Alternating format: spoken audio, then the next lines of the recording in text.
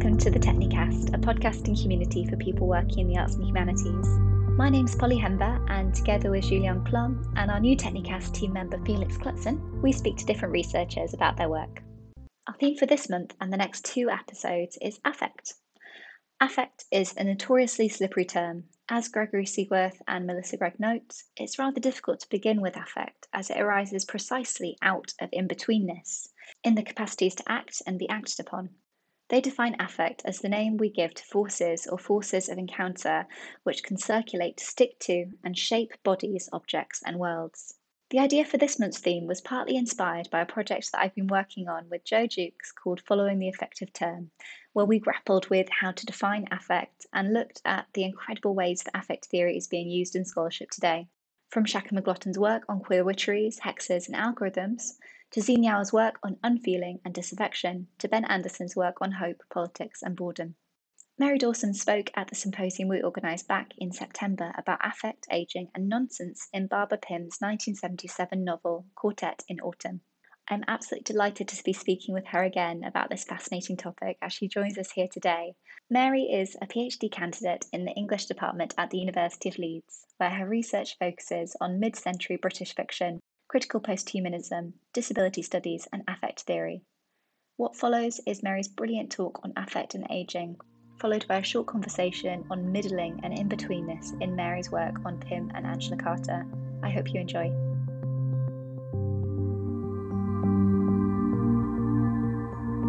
Despite extensive medical research and shelves upon shelves of self-help books, 2 Weeks to a Younger Brain is a title that caught my eye recently. According to the UN, the world's population is relentlessly getting older. By 2050, 1 in 6 people will be over the age of 65. In 2019, that was only 1 in 11. The subtext here is that an ageing population is somehow a problem. It is an economic burden or a political challenge that governments must resolve.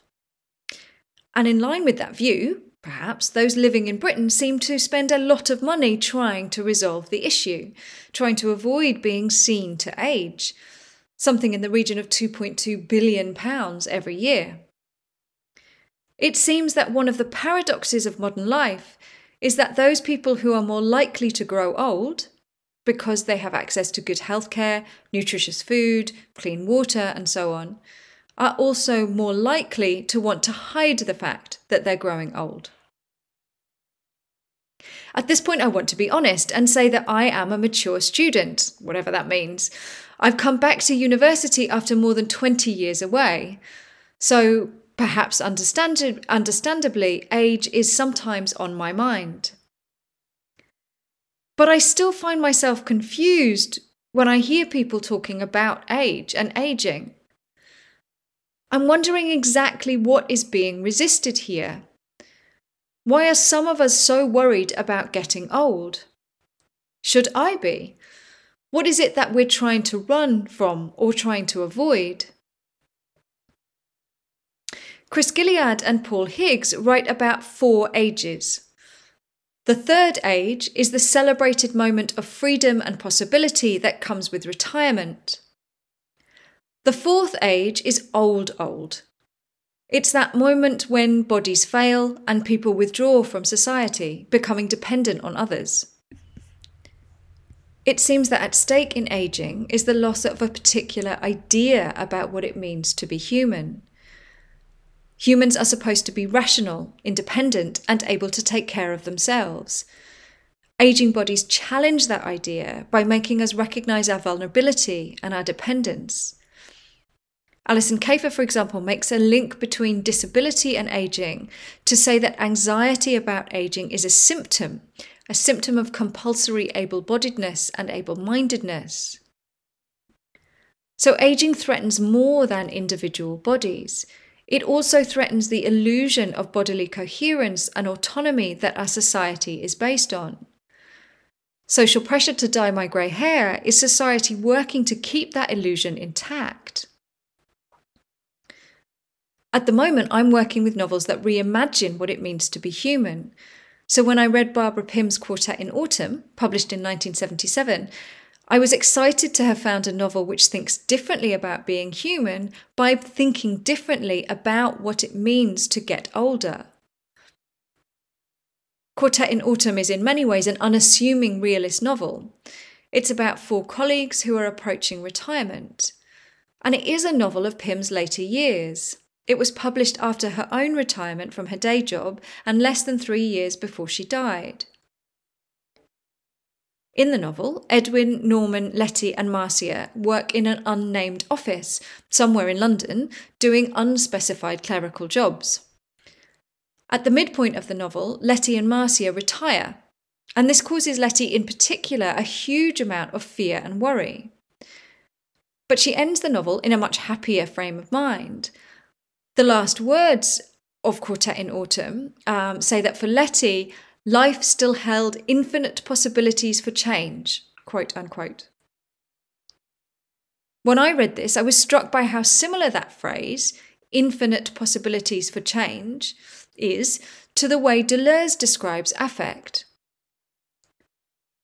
Deleuze says that affect is potential unrealised in actual bodies. Affect can't be touched or seen or heard, but it's still real. Affect is impersonal in the sense that it circulates detached from actual bodies.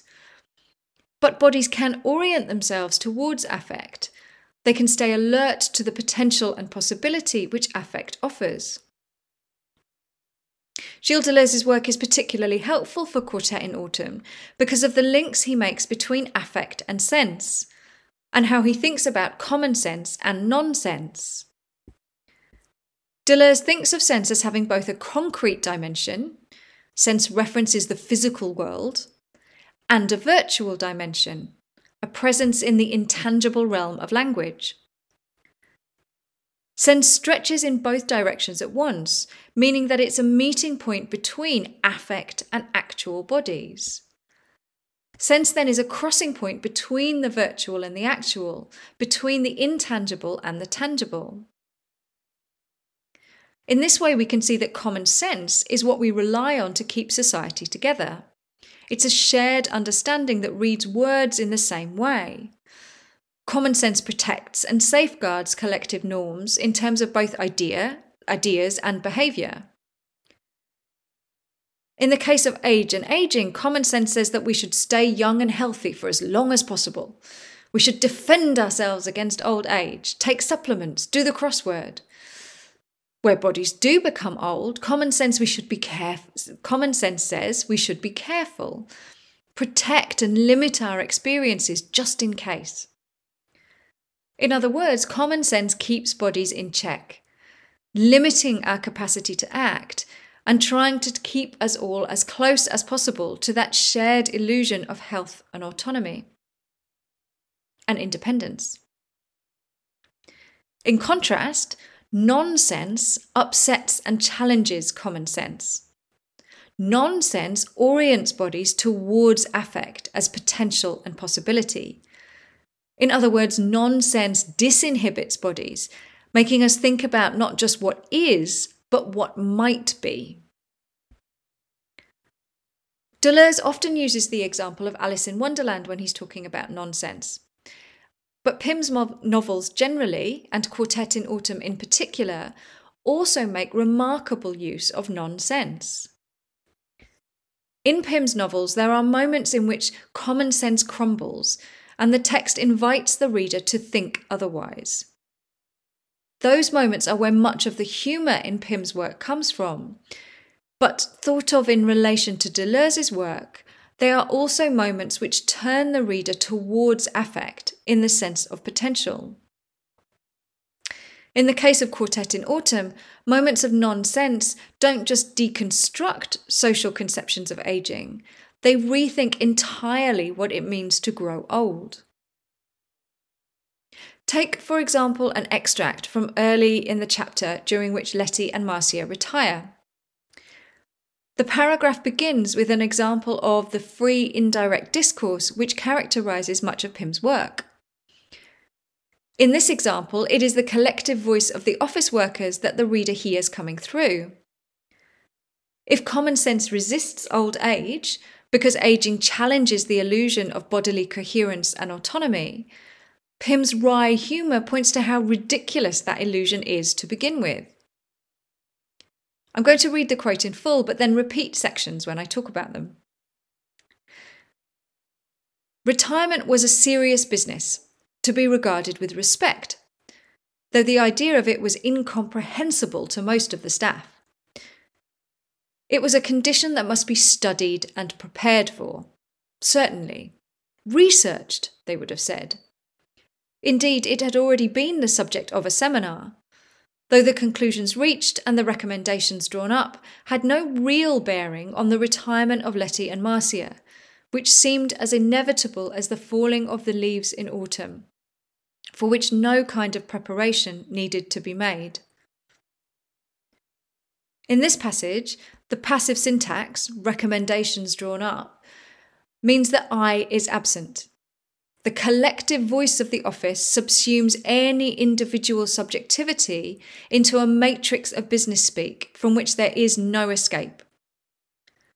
In effect, Pym's prose challenges illusions of self-determination and agency just as much as age does. This collective voice has also somehow lost its ability to reason. Despite all the learning and research, studying and preparation, the staff are still unable to approach the incomprehensible idea of retirement, meaning that it remains unreal. And, I want to suggest, it is on real that this passage pivots.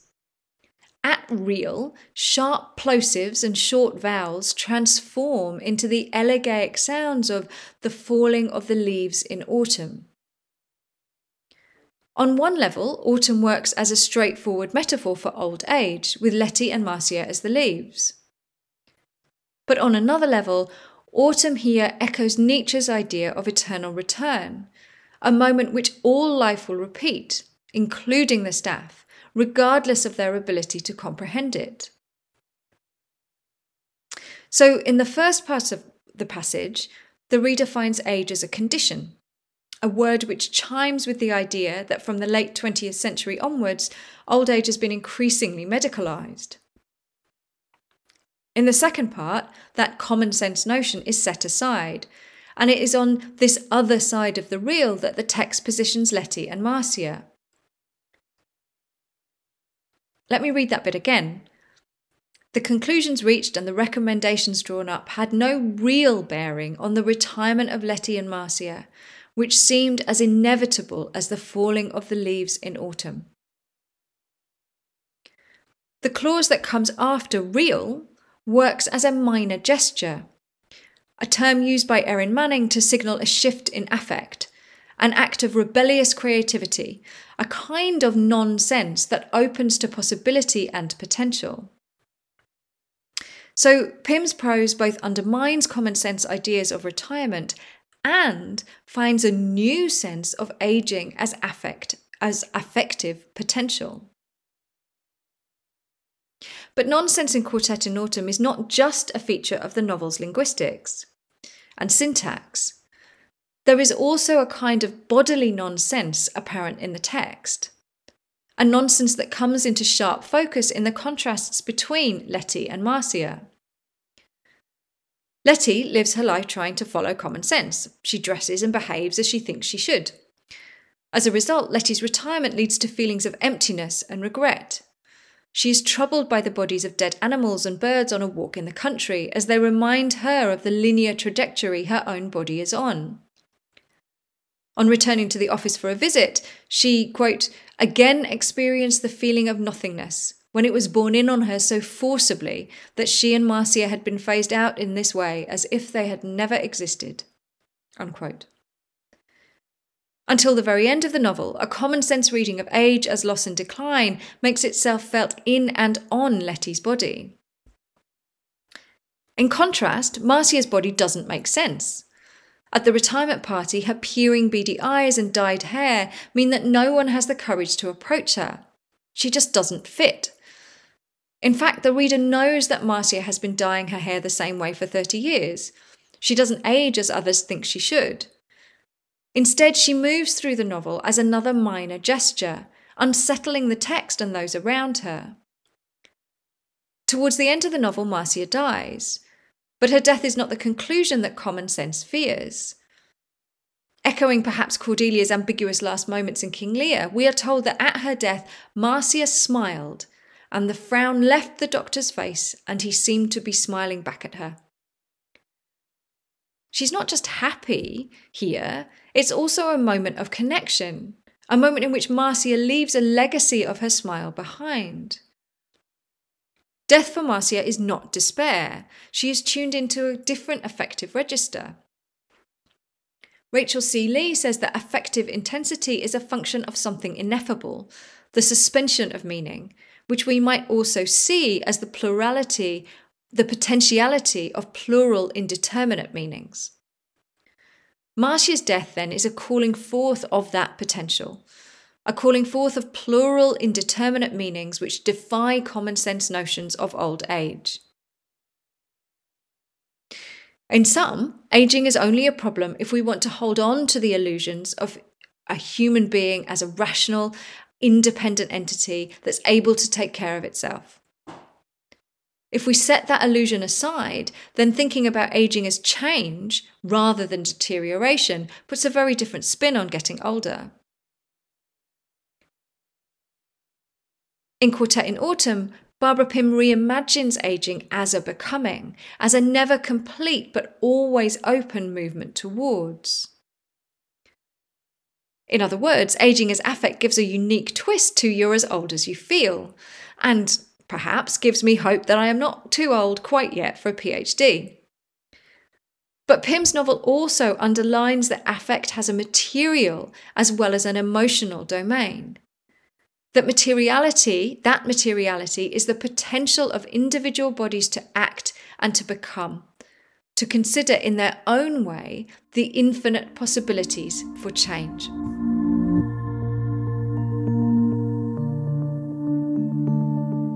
Mary, thank you so much again for speaking to us today. It's such a pleasure to be back thinking about Pym, quartet, aging and affect with you once more. My first question is kind of rewinding right back to the start of things. I was really interested to hear how you first encountered quartets and what led you to think first about aging and affect within the text. Thank you. Well, thank you for inviting me today. It's lovely to see you again. These thoughts have been going round in my mind for, must be 2-3 years now, I think. I first came across Barbara Pym's work and Quartet in Autumn. I spent some time away from the academy, so I had about sort of 25 years of work experience working in the third sector, and came back to do an MA about 3 years ago at Leeds in English.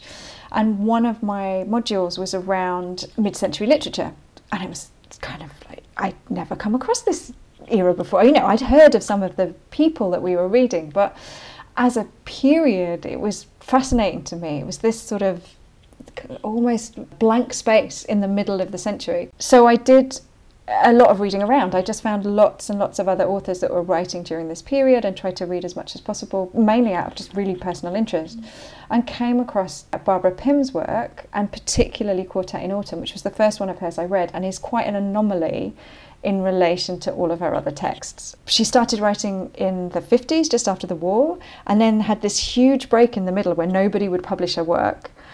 And then in 1977, she suddenly came back into view, and she was nominated for the Booker Prize, and everything took off, and she got Quartet in Autumn published. So it's a fascinating work in that context, but it was also this really strange novel that seemed to be it's quite realist in some ways. It's very straightforward, not much happens, but it's also really dark and really interesting, and it just really gripped my attention. I just couldn't work out what was happening. I wanted to understand it more, and I kept thinking about it. And it's quite a generative novel in terms of age and aging studies, but not really from the view of affect. And when I started thinking about affect and learning more about it, when I started doing my PhD, I was really struck by how aging is not really material or biological in Quartet in Autumn. It is material, but it's not biological, and it's not linear.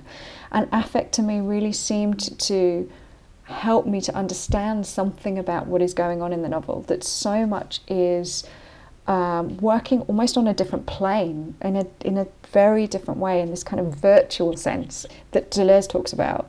I suppose, how did I come to it? Is it just became a bit of a, I think obsession is perhaps a little bit too far, but it just wouldn't quite leave me alone. And I really just wanted to know what it was doing. And affect seemed to speak to what was happening in the novel, and the novel seemed to speak to what was happening in affect through this medium of aging. And it's not a linear process, so I don't think I'm saying this causes this or this causes that. But all three things kind of seem to come together to suggest something to me, I think. I love those books that when you read them, they just stick with you, and really, like you said, it's a generative piece of work. It's such an interesting text as well. And as you were speaking then, I just thought the word in between kept coming up. Like, it's like this odd bit, like you said, in between something that we think of maybe as modernism and postmodernism. In that, like you said, this group of mid-century writers, it's a time in her life where Pym is in between states. I think she'd just retired when she wrote Quartet. Am I right in saying that? Yeah, that's right. This in-between period where she's not publishing and then she suddenly is publishing again, so there's kind of that quiet time as well. Like you said, it's in between embodied experience of aging, and then it's also immaterial. I think there's a lot about being in between states, and like you said, on different planes of being, and trying to work out those all those effective possibilities around ways of being and ways of being in the world, and ways of being in the world within an aging body as well. I think there's such a lot of readings, and I just really loved all the close readings especially. I'm just so interested in the close readings in particular. I've wanted to ask you a little bit about Marcia's death scene, if that's okay. I really love the sense of connection between Marcia and the Doctor that you describe through the act of smiling, and I thought that was quite a nice space to kind of think about the circulation maybe of affect, and that smile, and that maybe is it joy that's being circulated here, which feels like a connection but also a disconnection from what we might think of traditionally as being attached to a death scene. And like you said, that smile seems to carry on past Marcia's death, which is a ramble in itself. I'm so sorry, I'm just repeating your brilliant close reading. But thinking about in-between states, are there any other moments of such connections, assemblages, or in-between states in the book that you're thinking about? Yeah, that's a really interesting question. I think in-between and middling is a really evocative way of thinking about the novel. And retirement almost is a kind of phase shift. So it's a threshold space, and we look at the world differently from thresholds. We can see different things. We become doubly possible almost. And I think that's something about what's going on in Quartet in Autumn, that idea that when you're in between, you can see more than when you are firmly in one state or the other. You are set free, which is frightening. And Letty's story, in contrast to Marcia's, is about that fear of the in-between, the fear of transition, the exposure that happens when you're not within a clear structure, maybe also the sort of uncomfortableness of being in between, of being not quite in one place or another. So I think I am doing some work at the moment in the text around Letty and around what it means to think of her as being uncomfortably in between, in contrast to Marcia's more joyous in between. The idea that sort of disconnected from these structures, and in that transition phase, that can be a positive, that can be something that means that you can see the world differently. And I think that it's the acknowledgement of affect, I think, that for both characters, being in between gives them a connection to affect as something non-material, non-specific, non-structured, and as that sense of possibility, I think. So affect as possibility I'm really interested in. Affect as a kind of neutral state that can be negative or positive, and I think Letty and Marcia are the two halves of that. Letty reads the affect of aging as quite negative and quite challenging, whereas Marcia reads it as much more positive, which means she's able to kind of pass that on and share that with the Doctor, and change as change is neutral. We give that a structure of kind of positive or negative, I think. So yeah, sorry, I'm rambling too. But yeah, I think you're absolutely right that transition is a really important aspect of the novel. In-betweenness is a really important aspect of the novel. All of the characters are in between to some sense. They're in between society. On a social level, they're not quite in work, but not quite out of work. There's a section where they talk about, you know, Marcia and Letty won't be replaced because what they did nobody ever really understood. So they're not really anywhere. They're in this nowhere space. And for me, that's what makes affect much more accessible and much more relevant to the novel. If they were very firmly rooted in the everyday politics of their office, that would put them in a different place to where they are, and they're more open and available to affect, I think, because of their in-betweenness. Marcy's in-betweenness, Letty's in-betweenness, and it's how they're reading that, I think, is a really interesting way of thinking about the novel. I'm really interested in that, the change and those possibilities. Do you use these kinds of readings elsewhere in your research? So I know you're looking at other mid-century writers, and I'm wondering, are these kind of threads that you trace through your research more broadly, or is it something that you see specifically happening within Quartet? That's a really interesting question, I think. So affect I find most strongly in Quartet compared to some of the other novels that I'm looking at.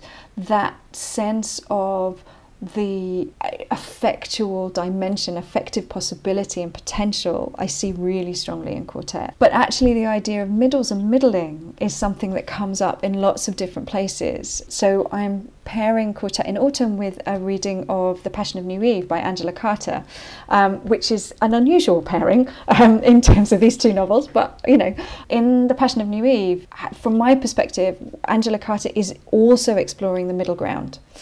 Her middling is slightly different. It's in some ways a little bit more linguistic. She's kind of collapsing this distinction between metaphoric language and literal language just to create one messy middle that is unknown and unknowable and full of possibility. And it's slightly less effectual, I think. It's slightly less effective in its tone, but it is definitely something in there about middle and middling. And so, yeah, I think throughout my research, this idea of the middle being a really interesting place to be, a place full of possibilities, is something that's coming up really strongly. And obviously I'm working on the mid-century, so, you know, I kind of would have to argue that, wouldn't I? But I still think it's there in the texts. I think society, my work is through the lens of critical posthumanism, and humanism is a fairly linear trajectory, reading life through to death as a one-way direction. And what I love about affect is that it overturns that. It isn't linear, it's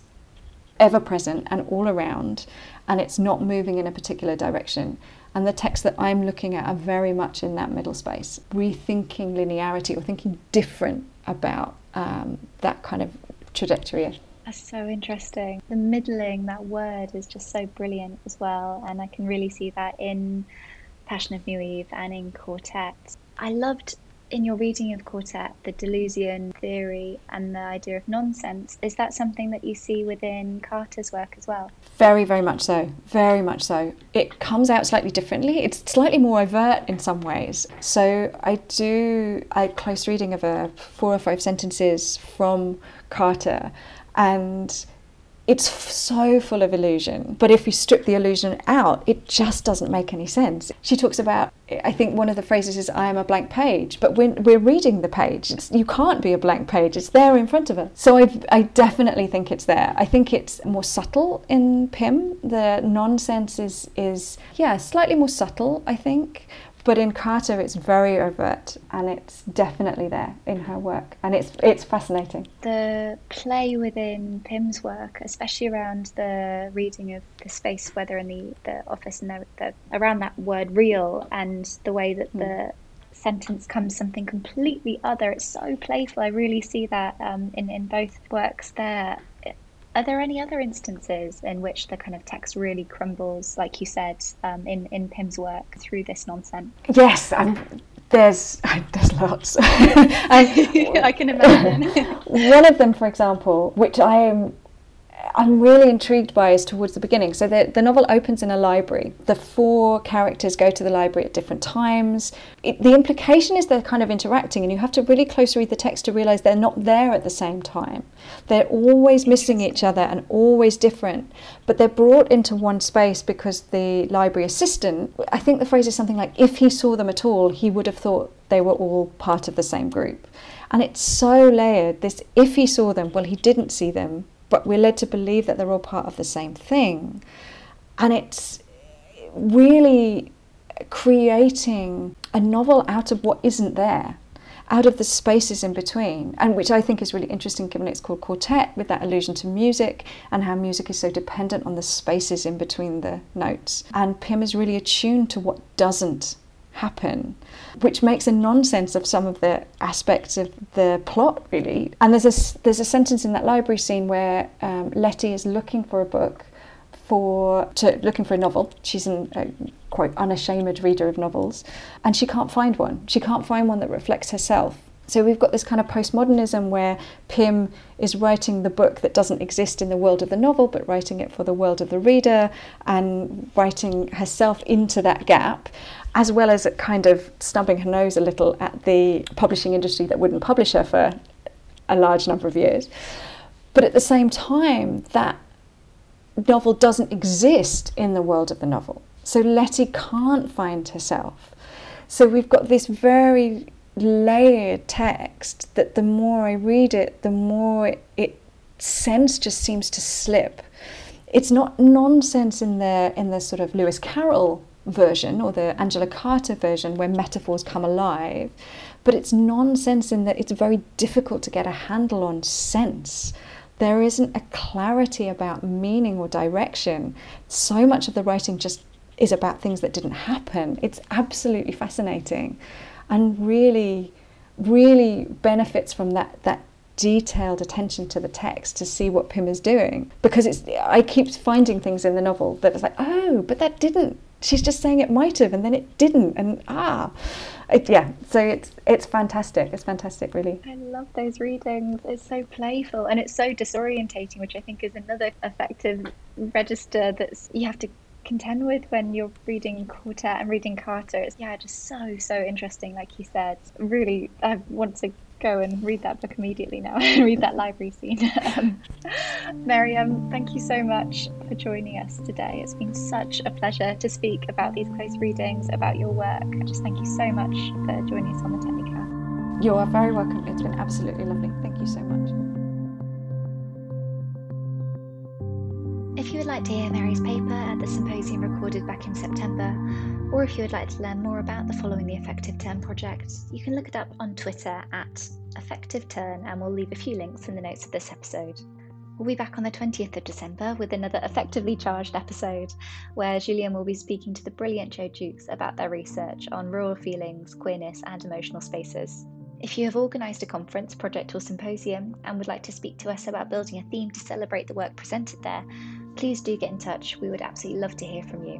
Please also keep an eye on our Twitter page, which is @Technicaster, to keep up to date with our themed call for papers. Or if you would like to be featured on the podcast, do drop us an email at technicaster@gmail.com. If you enjoyed this episode, please consider subscribing, liking and sharing this with anyone you think that might be interested, so more people can hear about the incredible research being currently undertaken. Thanks again to Mary for her time and for joining us on the Technicast today. And thanks to the Techni Doctoral Training Partnership for their ongoing support. And thanks very much to you for listening. Take care.